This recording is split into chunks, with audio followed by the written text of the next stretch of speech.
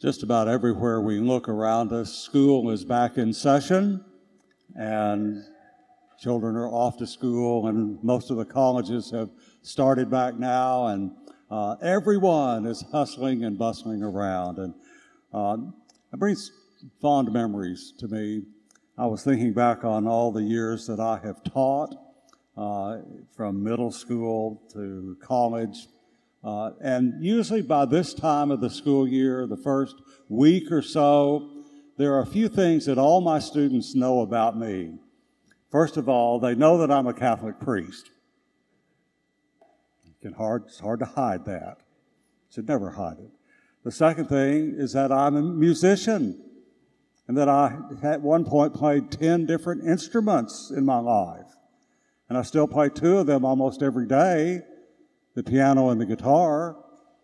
And they also know that I'm a historian, that I have studied way too much history,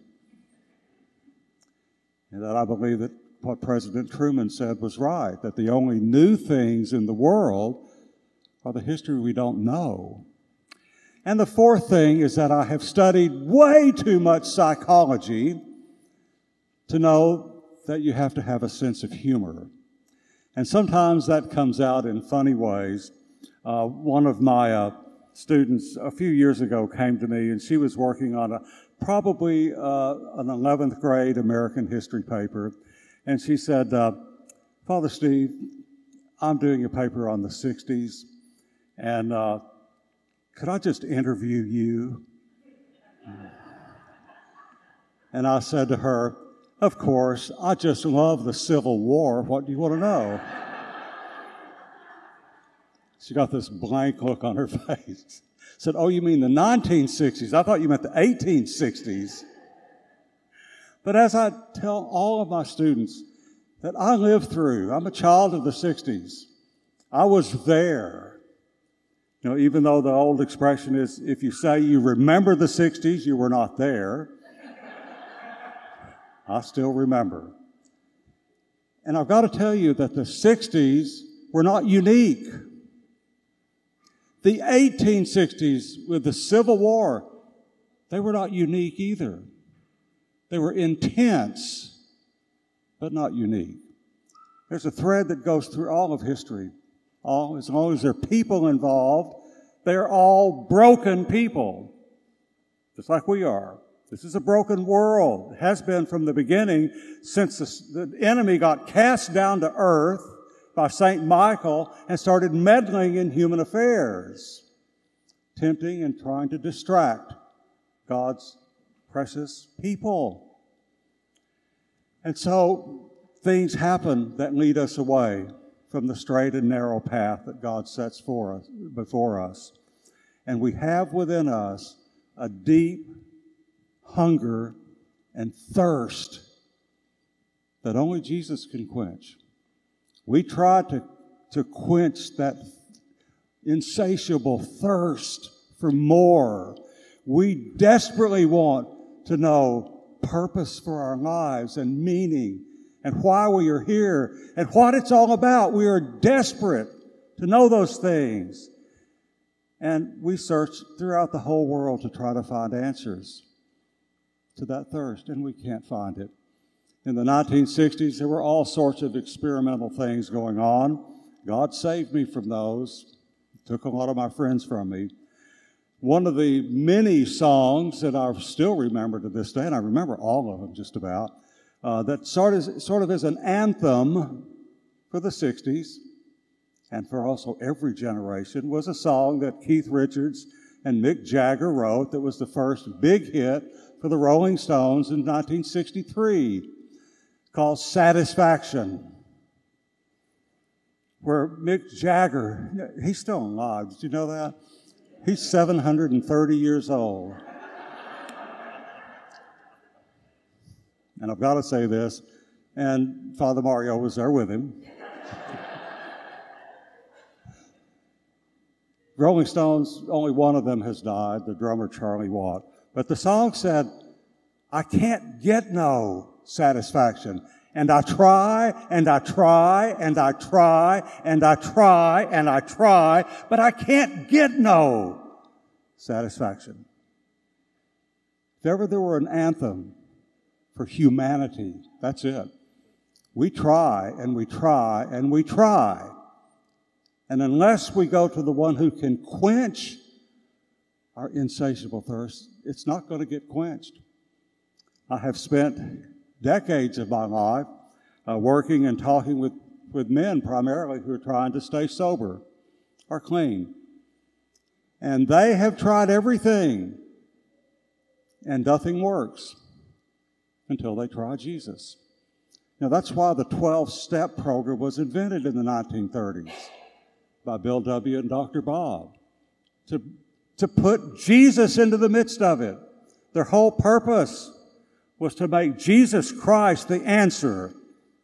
And when they started with the first step saying that our lives are unmanageable and we admit that we're powerless, but the second step, but there is a power greater than us, that if we turn to Him, He will restore us to sanity. That power is got a name. His name is Jesus. Well, they've taken the name of Jesus out of it, but the principle still holds true. Those who want answers and want the waters that will quench their thirst have got to turn to the Lord. They've got to do that. And that is right before us today in our Psalm 63. I am thirsty. I am thirsty. I am thirsty for you, O Lord. These words are written by King David. We happen to know a whole lot about this psalm because the Hebrew has a caption over it that said, this was when David, King David, was in the wilderness of Judea. The Judean wilderness. That's sort of where we wind up when we turn our eyes off the Lord and look for other things to fill us. In the 1960s, for example, we came up with what's called the 27 Club. Not many people know what the 27 Club is. When you Google it, you get a modern rap band. That's not it. The 27 Club was some of our heroes in the 1960s who died at the age of 27, tragically. And actually, there have been a lot of others at age 27 who've perished looking for answers in the ways of the world. We're talking about the Rolling Stones. Brian Jones died at the age of 27 in the 60s. Jimi Hendrix died at the age of 27. Janis Joplin died at the age of 27. Jim Morrison of the Doors died at the age of 27. And now they've added Amy Winehouse to it, who died much more recently at the age of 27. Nothing satisfies the yearning in us. David proves it to us when he starts out this psalm. Now, a little background to this is helpful. David, at this point in Psalm 63, was running for his life from his son Absalom, who was out to kill David, his father, and make himself king. There were those in Israel who wanted Absalom to be their king. And David's entire history of his relationships was catastrophic.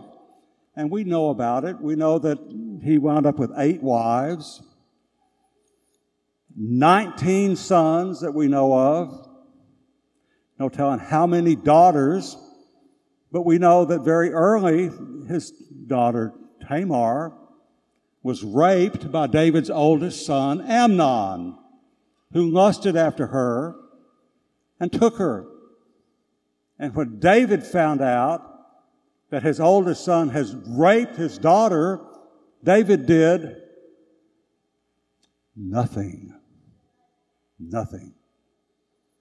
Which infuriated the third son, Absalom, who killed him. So there's murder going on in David's family.